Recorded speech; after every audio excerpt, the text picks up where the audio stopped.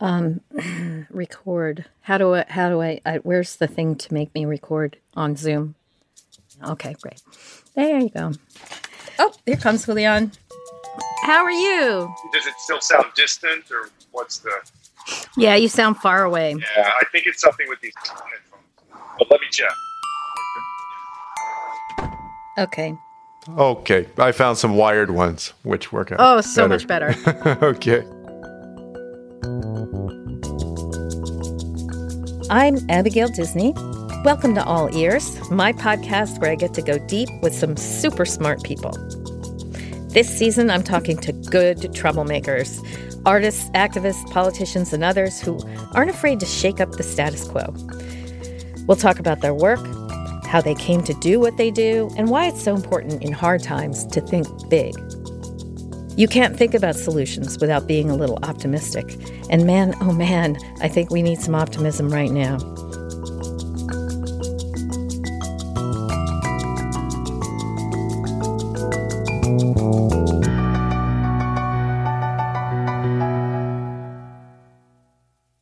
A lot of big questions need answering these days.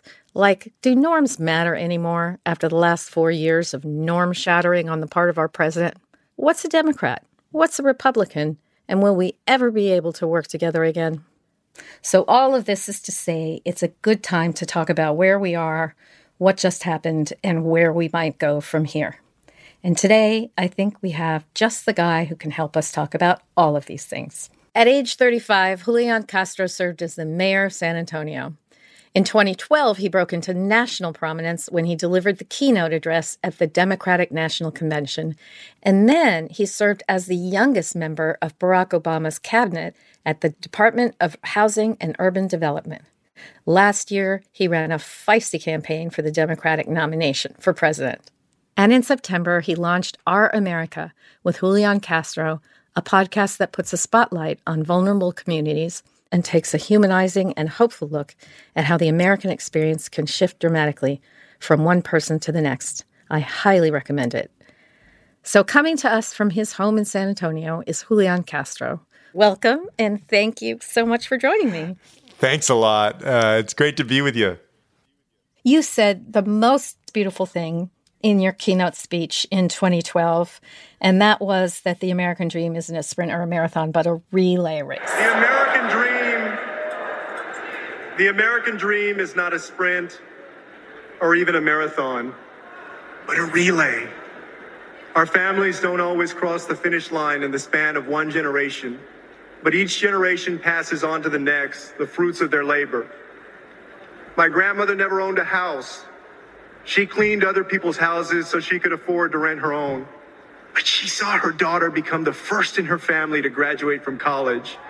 And my mother fought hard for civil rights so that instead of a mop, I could hold this microphone. What I saw in my family, the story I told that night at the DNC was that my grandmother, she came here when she was 6 or 7 years old as an orphan, never finished elementary school, worked as a maid, a cook, and a babysitter, and then never had a bank account, never learned how to drive a car, never owned a home. By conventional measures, somebody might say, hey, you didn't achieve the American dream. But what I pointed out was that she got to watch her only child, her daughter, graduate from high school and then go on to college. And she got to watch my brother and me graduate from college, go on to law school. Like, that it's a relay, that she handed a baton of opportunity based on her hard work to my mom, who worked hard. And we were able to take that baton of opportunity, my brother and I, and go even further. It's so that American dream doesn't just happen in one generation, that it happens in a family over time. I would maybe add a layer to the metaphor because, she didn't just, hand the baton to your mother and then to you. She handed you the tools and the moral consciousness that, that you don't just build for yourself. You don't just enrich yourself. You also enrich the community you live in. You don't just race off to the finish line alone, right? Yeah, no doubt. No doubt. Yeah. So that was the DNC in 2012. And less than 8 years later, you end up running for president yourself. And when you dropped out last December, you endorsed Elizabeth Warren. Why Warren? I had an opportunity to work with her when I was HUD secretary. I've been an admirer of hers for years. I thought that she had a very strong vision, does have a very strong vision, to ensure that even the most vulnerable communities out there are able to get a good shot at opportunity and able to thrive. And that she did the best job, in my opinion, in the campaign cycle of articulating that vision and combining it with policy prescriptions, as well as tying it into her own personal story in a compelling way. I was very impressed with her leadership and her candidacy. So the differences between the candidates in some ways was just nuance. But what would you say about Warren's vision specifically as opposed to Biden's? I think that if you look at, the policy platforms of most of the candidates in the Democratic primary, there were differences, but we were all moving in the same direction, right? I mean, for instance, when you talk about student loan debt, Bernie Sanders and Elizabeth Warren might say, forgive $50,000 of student loan debt for all folks who are carrying it. And Joe Biden might say a lesser amount than that and structure a program differently. So it was a matter of degrees, but it was also a matter of focus. What I heard coming out of Senator Warren was much more of a focus on the economic inequality that people are experiencing right now. There is no question, and the data supports that for the last 40 years, basically, Americans have been working harder and harder, but compared to people at the very, very top, they're getting further and further behind. And during the last couple of years, we've also seen things like homelessness start to creep back up. We have seen the minimum wage stay stagnant for 11 years now, since it was raised at the beginning of the Obama administration. All of that cries out for fresh, innovative, and I think progressive policies to change that trajectory that we're on. On the Gini coefficient, which measures inequality, we're actually behind Russia and behind Brazil, which is kind of shocking. But that is how much and dramatically things have changed in the 50 years that we've been watching. And nothing made this more naked than coronavirus, right? It was just so revealing, not just about inequality, but also about race, so many things. But it also kind of showed us that kind of government doesn't really work, at least insofar as it is a supplier of basic services anymore. Do you think that's true? Do you feel like the government can't really do its basic job anymore? Yeah, well, the government has been helmed by incompetent and uncaring political leaders in this Trump administration, whether you're talking about Ben Carson, Dr. Ben Carson and my old stomping grounds at HUD, or putting a coal lobbyist in charge of the EPA, or sidelining people like Dr. Fauci that are serious bureaucrats that could help make a bigger difference. So I think that depends on whose hands the government is in, but also since that late 70s, early 80s time period, like when Reaganism really took off, a lot of people bought into this idea that the government is never the solution, it's always the problem. And I completely disagree with that.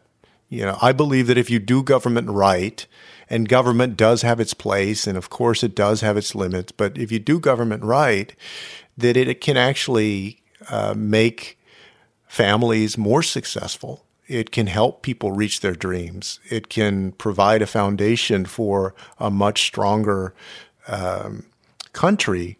And so we have to invest in it. We have to maintain it. Just a very quick example of this is public housing.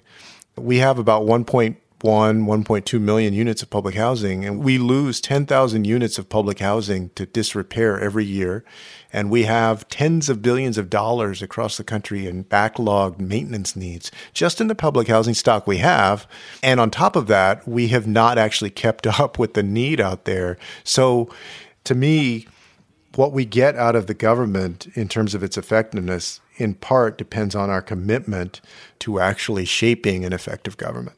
What do you think the next secretary is going to find there when he takes the office from Ben Carson after 4 years? Wow, there is going to be so much work to do. number one, we're in the middle of this pandemic. On top of that, the next HUD secretary should recommit to the mission of the organization. They have lost a tremendous number of employees there at HUD because I think a lot of folks didn't believe that the leadership actually was committed to the mission. For instance, on fair housing, one of the things I was proud of was that we promulgated a rule called Affirmatively Furthering Fair Housing to help ensure that no matter the color of your skin or your background, that when you go out looking for a house or an apartment, that you're treated the same, and that cities and counties and housing authorities have to come up with a real plan for that. They put that on ice. They also tried to do away with our extension of a fair housing rule to protect transgender individuals. So when it comes to fair housing for equality, the next HUD secretary is going to have to recommit to that. I think that's true of every department. It's going to be a tough road back. So in the primaries, you were pretty vocal with Biden about immigration policy and that he really had it wrong. And I think by implication, Obama had it wrong too. You'll have to correct me if I'm wrong about that. But how did they have it wrong? Yeah, what I said was that we should learn the lessons of the past. I'm super proud of having served in the Obama administration and very proud of President Obama. I think he's been our greatest president in quite a while. At the same time, as President-elect Biden came to say toward the end of the campaign, it took too long to get it right on immigration. And I think by the end of the Obama administration, you had some really good things. You had DACA. You had something called the Family Case Management Program, which was basically an initiative, a pilot program to keep families together. They, were not locked up. They did not go through all of the things that we've seen folks going through these last few years in the Trump administration. They were treated more humanely, and that can work. I hope that we can build on that going forward. Do you think the border separations were a mobilizer of votes for Biden? Well, I think that they hurt Trump with a lot of the Latino community because, this, of course, is not like anybody else, right? The Latino community cares about many different issues, healthcare, education, jobs, and housing and so forth. But the issue of immigration also has been kind of, for many people, a litmus test of, where, if nothing else, where's your heart? What direction are you going in? And Donald Trump demonstrated a dark heart in no policy more so than family separation. So I think that it hurt him with a lot of people in the Latino community. Did it help him with some people out there who hold very rigid views on undocumented immigration, although a lot of these were people just seeking asylum, which is different. It may have helped him with some people, but I think it hurt him more than it helped him. Are we under any obligation, do you think, to repair some of the damage that we caused when we separated families at the border? I think so. I think at different levels. Can I be more specific? Sure. Like, what kind of damage do you think was caused, and what would it take to repair it? First of all, the personal damage that was done to children having been separated from their parents, psychologists have pointed out, very psychologically damaging. It could affect many of them for the rest of their lives. So making sure that they get the kind of counseling that they're going to need. There are still more than 600 children who have not been reunited with their parents. I'm hopeful that the task force that President-elect Biden has said he's going to establish to reunite children with parents will begin immediately and be as effective as it possibly can be, and will reunite every single one of those children with their parents. And then there's the damage that has been done in terms of who we are as a country. This torture was basically done in the name of all of us as Americans. We need to turn away from that cruelty, and we need to reform our immigration laws with some common sense and with some compassion. And, that's the whole slate of policies, many of which Joe Biden has embraced and has proposed that we do. So what's the right immigration policy? If you could get in there and write the legislation specifically. And I understand the impossibility we're talking about right now. But if you could do such a thing, what would it look like? It would look in part like what President-elect Biden has already sketched out. He has said, for instance, that there's not going to be another inch of wall that is built in his administration. I think that's been a boondoggle, that wall, a waste of money. It would look like putting the 11 million undocumented immigrants who are here on a pathway to citizenship as long as somebody has not committed a serious crime. It would look like giving security and a pathway to citizenship to the 800,000 dreamers that we have in our country who are, oftentimes very talented, bright, helping to move our economy forward. It would include doing away with things like that Muslim travel ban and also something called the Migrant Protection Protocols, or MPP, or Remain in Mexico, which has subjected people seeking asylum to kidnapping, violence on the other side of the border because now they're forced to wait on the Mexican side of the border. We never done that before. That was new, and it's turned out very badly for a lot of folks. I think we should undo that. And also, we need to improve the legal immigration system. I understand people often ask, hey, look, why are you talking about undocumented immigration? Why don't people try and come in the legal way? Well, you know what? Too oftentimes these days, it takes people like 10, 12, 15 years to actually, or more, to actually become a citizen through that system. And we need to improve that legal immigration system, and that will help. Then the last two things, it would also include something that Joe Biden, I know, has embraced, which is raising the number of refugees that we take in the United States. It used to be about 110,000 in the Obama era, and now I think it went down to 20,000 or in that range under Trump. It's so sad, yeah. Yeah, and Biden has said that he wants to take that up to 130,000. And then the final thing is, and what I made one of the centerpieces of my immigration policy is, look, we need essentially a Marshall Plan for Central America. I don't mean it in the original sense of post-World War II. What I mean is a partnership and strong investment in Central America that involves private sector partnerships, but also public sector and nonprofit partnerships, and to bring a humility and respect to the way that we do it. Well, we can't really foster better relationships in Latin America without a consciousness of our history in Latin America. I mean, we've set it up to be that way. Well, I certainly think that the United States should not use its policy and support its corporations in a way that is simply set to take advantage of people in other nations. And that's what we've been doing, not only in Latin America in many ways, but in other parts of the world. And I think that Joe Biden as president is going to have an opportunity to pivot in Latin America to a more positive, constructive, and ultimately, I think, in a good way, mutually beneficial relationship with Latin America and Mexico. And that also helps to ensure that we don't have thousands and thousands of people migrating to the border the way that they have in 2014, 2017, and that's a good thing. We could radically change life for people in Central America tomorrow if we just changed our drug policy.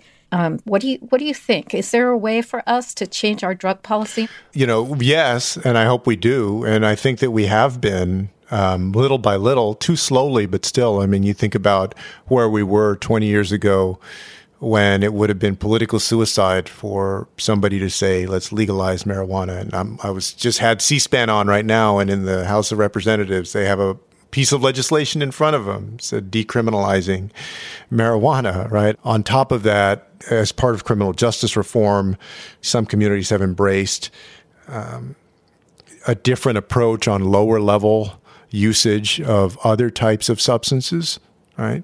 And so little by little, things are changing in the United States, and that will have an impact. I do think that we need to go in that direction.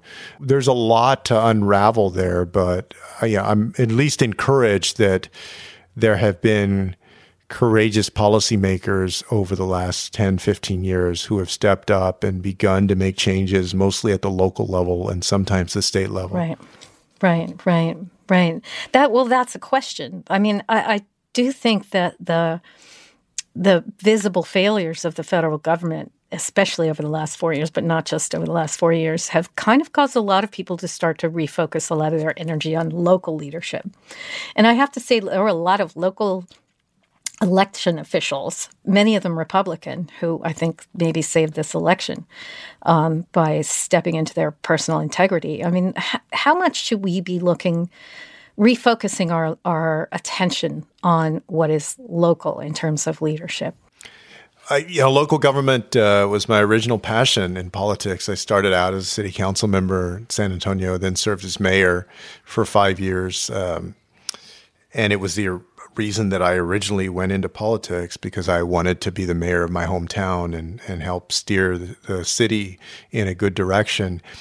What I found is that, number one, at the local level, people still come together in a spirit of community. People of different parties, different ideologies, folks know one another more. They work with one another professionally and also see each other socially. I mean, you're just physically in the same place. Now, of course, COVID has scrambled everything, but we're going to get back to normal at some point. But because of that, folks roll up their sleeves and they actually get to work on things that will help the community and are able to lay down their arms of partisanship much more easily than at the federal level. I like that. The other thing is that at the local level, people measure your results much more easily if you're a council member, mayor, or county executive, And because of that, you have politicians in those seats that are more responsive, I think, to the communities that they serve. And then finally, I do think that, the Obama administration set a blueprint in place for how you can work with local communities to get some of the policies that we'd like to see at a federal level done, but at a local level in a way that adds up. So, for instance, raising the minimum wage. There were a number of cities that did that. Right? Or before we had marriage equality, providing domestic partnership benefits, more paid sick leave. And if you start adding up, if you get that done, whatever policy it is take any, Atlanta, Houston, Chicago, Austin, San Antonio, a number of other places, all of a sudden you have tens of millions of Americans that are under that new policy without Washington lifting a finger. So you can do an end around Mitch McConnell and the logjam in D.C. because you have supportive, basically democratically led city councils in the biggest communities. Right. Well, we know that a lot of local legislatures got more conservative in this election, and we also know that the apportionment's going to start happening, and the gerrymandering is going to get really ugly and partisan. Like, how do you picture that going? Especially in Texas. How do you picture that going? Because I remember 2010, it was dark.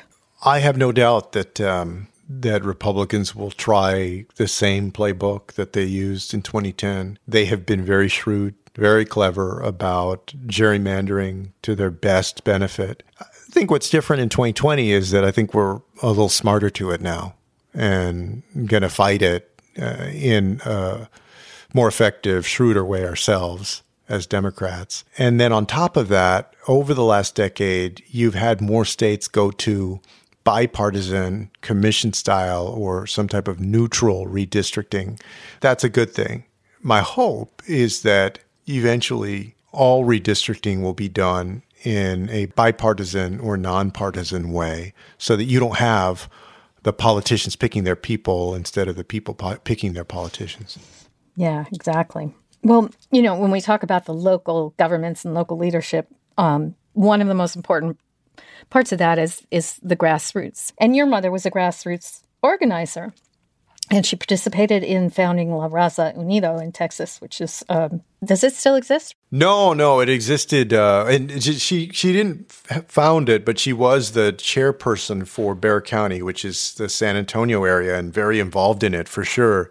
But it existed pretty much through the late 70s, and this was a third party that started in 1970 in Crystal City, Texas, and then grew. So they ran slates of candidates in local communities in Texas, in California, Colorado, New Mexico, I think Arizona. The idea here was that at the time, neither the Democratic Party nor the Republican Party were adequately serving the Mexican-American community of the Southwest. And so they said, okay, well, in this democratic process, well, what do you do if your needs are not being met at all by either of the two big parties? Well, start a third party and basically run your own candidates who will ensure that those needs are met. And it's fascinating. Third parties in general, right, never succeed in our system, hardly ever succeed. But they succeed in that strategy all the time. Yeah, right? I mean, they don't succeed in the bottom line usually of winning an election, but I'm very proud of her work and the work of many other activists because I do think that it caused both parties, mostly the Democratic Party, but both parties to take notice and to make some of those changes and elevate voices that were just being dismissed before. And I can't believe that this year in January, it marked 50 years since the founding of the Raza Unida Party. And my mom was involved mostly from, the 72 through maybe 78, something like that. Right. I mean, do you think the time is right for another such effort? I mean, the Democrats clearly were gobsmacked by the fact that the constituencies they think are most loyal to them didn't really turn out in the same kinds of numbers or in the same percentages for them, especially what we call the fabled Latino voter. Do you think it's time for some kind of a third entity, maybe not a party, that would do a better job of organizing around the interests of grassroots people? Well, I would agree that it's time for better organizing for sure. And sometimes people will fall toward Republicans or fall toward an ideology because you're not doing what you need to do to compete for their vote. And that's in the face of a lot of disinformation being piped into their Facebook feed or YouTube feed or other things. And, we can't take it for granted.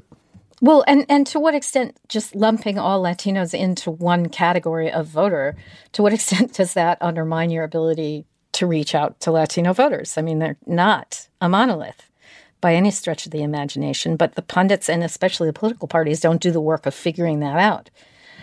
What's a better way to talk about the Latino voting blocks?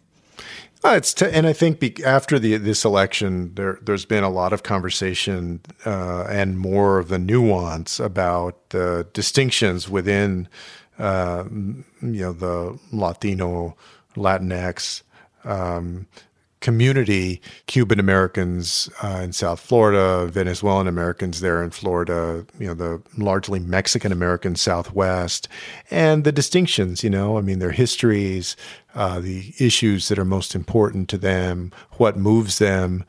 So my hope is that we can build on what happened during this election to be more nuanced, to incorporate the leadership of people on the ground in those communities, so that it's authentic, and then make sure that we're elevating folks of different backgrounds who get elected to local leadership, statewide leadership, and even to Congress. Right. So you and me, we're both in the podcast business now. Yeah. Why'd you start a podcast? When I went to college, I thought that I was going to go into journalism. I majored in communication. I thought I was going to go into broadcast journalism. It's still kind of a second passion that I have. I follow the media. And so this is probably the closest that I'm going to get to journalism. And over the last 6 years as HUD secretary and then as a presidential candidate, I traveled to more than 40 states, like over 100 different communities. And I met so many different people who are struggling, who are reaching for their dreams. And the struggles that they're facing are common struggles for a lot of people. I wanted to put some of those stories into an audio format in a podcast and be able to really bring those to a wider audience. That's great. And stories are why we live, right? Stories are what keep me going every day. So what do you think is going to be your next move in your future? I'm at this odd point where for the first time in a long time, I'm not aiming at any office. When I got out of the Obama administration, I pretty much knew that I wanted to run for president in 2020. And I've been at it since I was 26 when I first got elected to the city council. So, I'm going to continue to use my voice to support candidates and causes that I think will make our country stronger and more prosperous. I'll continue to do the podcast and then, be looking out for opportunities that come along. Like I've really enjoyed, the only silver lining of these last few months with the pandemic, which is getting to spend a lot more time at home, because I was spending 75% of my time over the last 2 years away from home. So we'll see. So you're in San Antonio right now? I am in San Antonio. My family and I live here. And during the day, I manage my 5-year-old's remote learning. How's that going? So it's been quite an adventure. It's going well, all things considered. I mean, obviously, like probably most parents, I wish that all kids could be back in school but if they could do it safely, along with teachers and staff. Of course, that's not possible right now, but everybody's trying to make do. And my son, Christian, I think is moving along in terms of his kindergarten experience. Good. It must feel nice to be quiet for a minute. It definitely does. It's a welcome change. Julian Castro's Our America is a wonderful podcast from Lemonata Media, and you can get it wherever you find your podcasts. He can also be found on Twitter at Julian Castro and at home in San Antonio. Thank you so much. Thanks a lot. Yeah, I really appreciate it. Good to talk to you. It was good fun.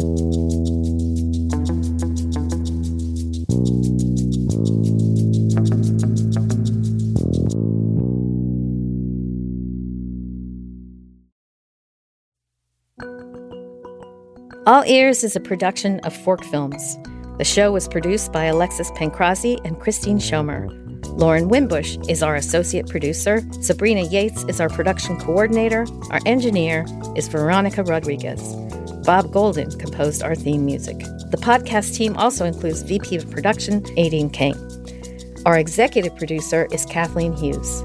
Learn more about the podcast on our website, forkfilms.com. And don't forget to subscribe, rate, and review All Ears wherever you get your podcasts.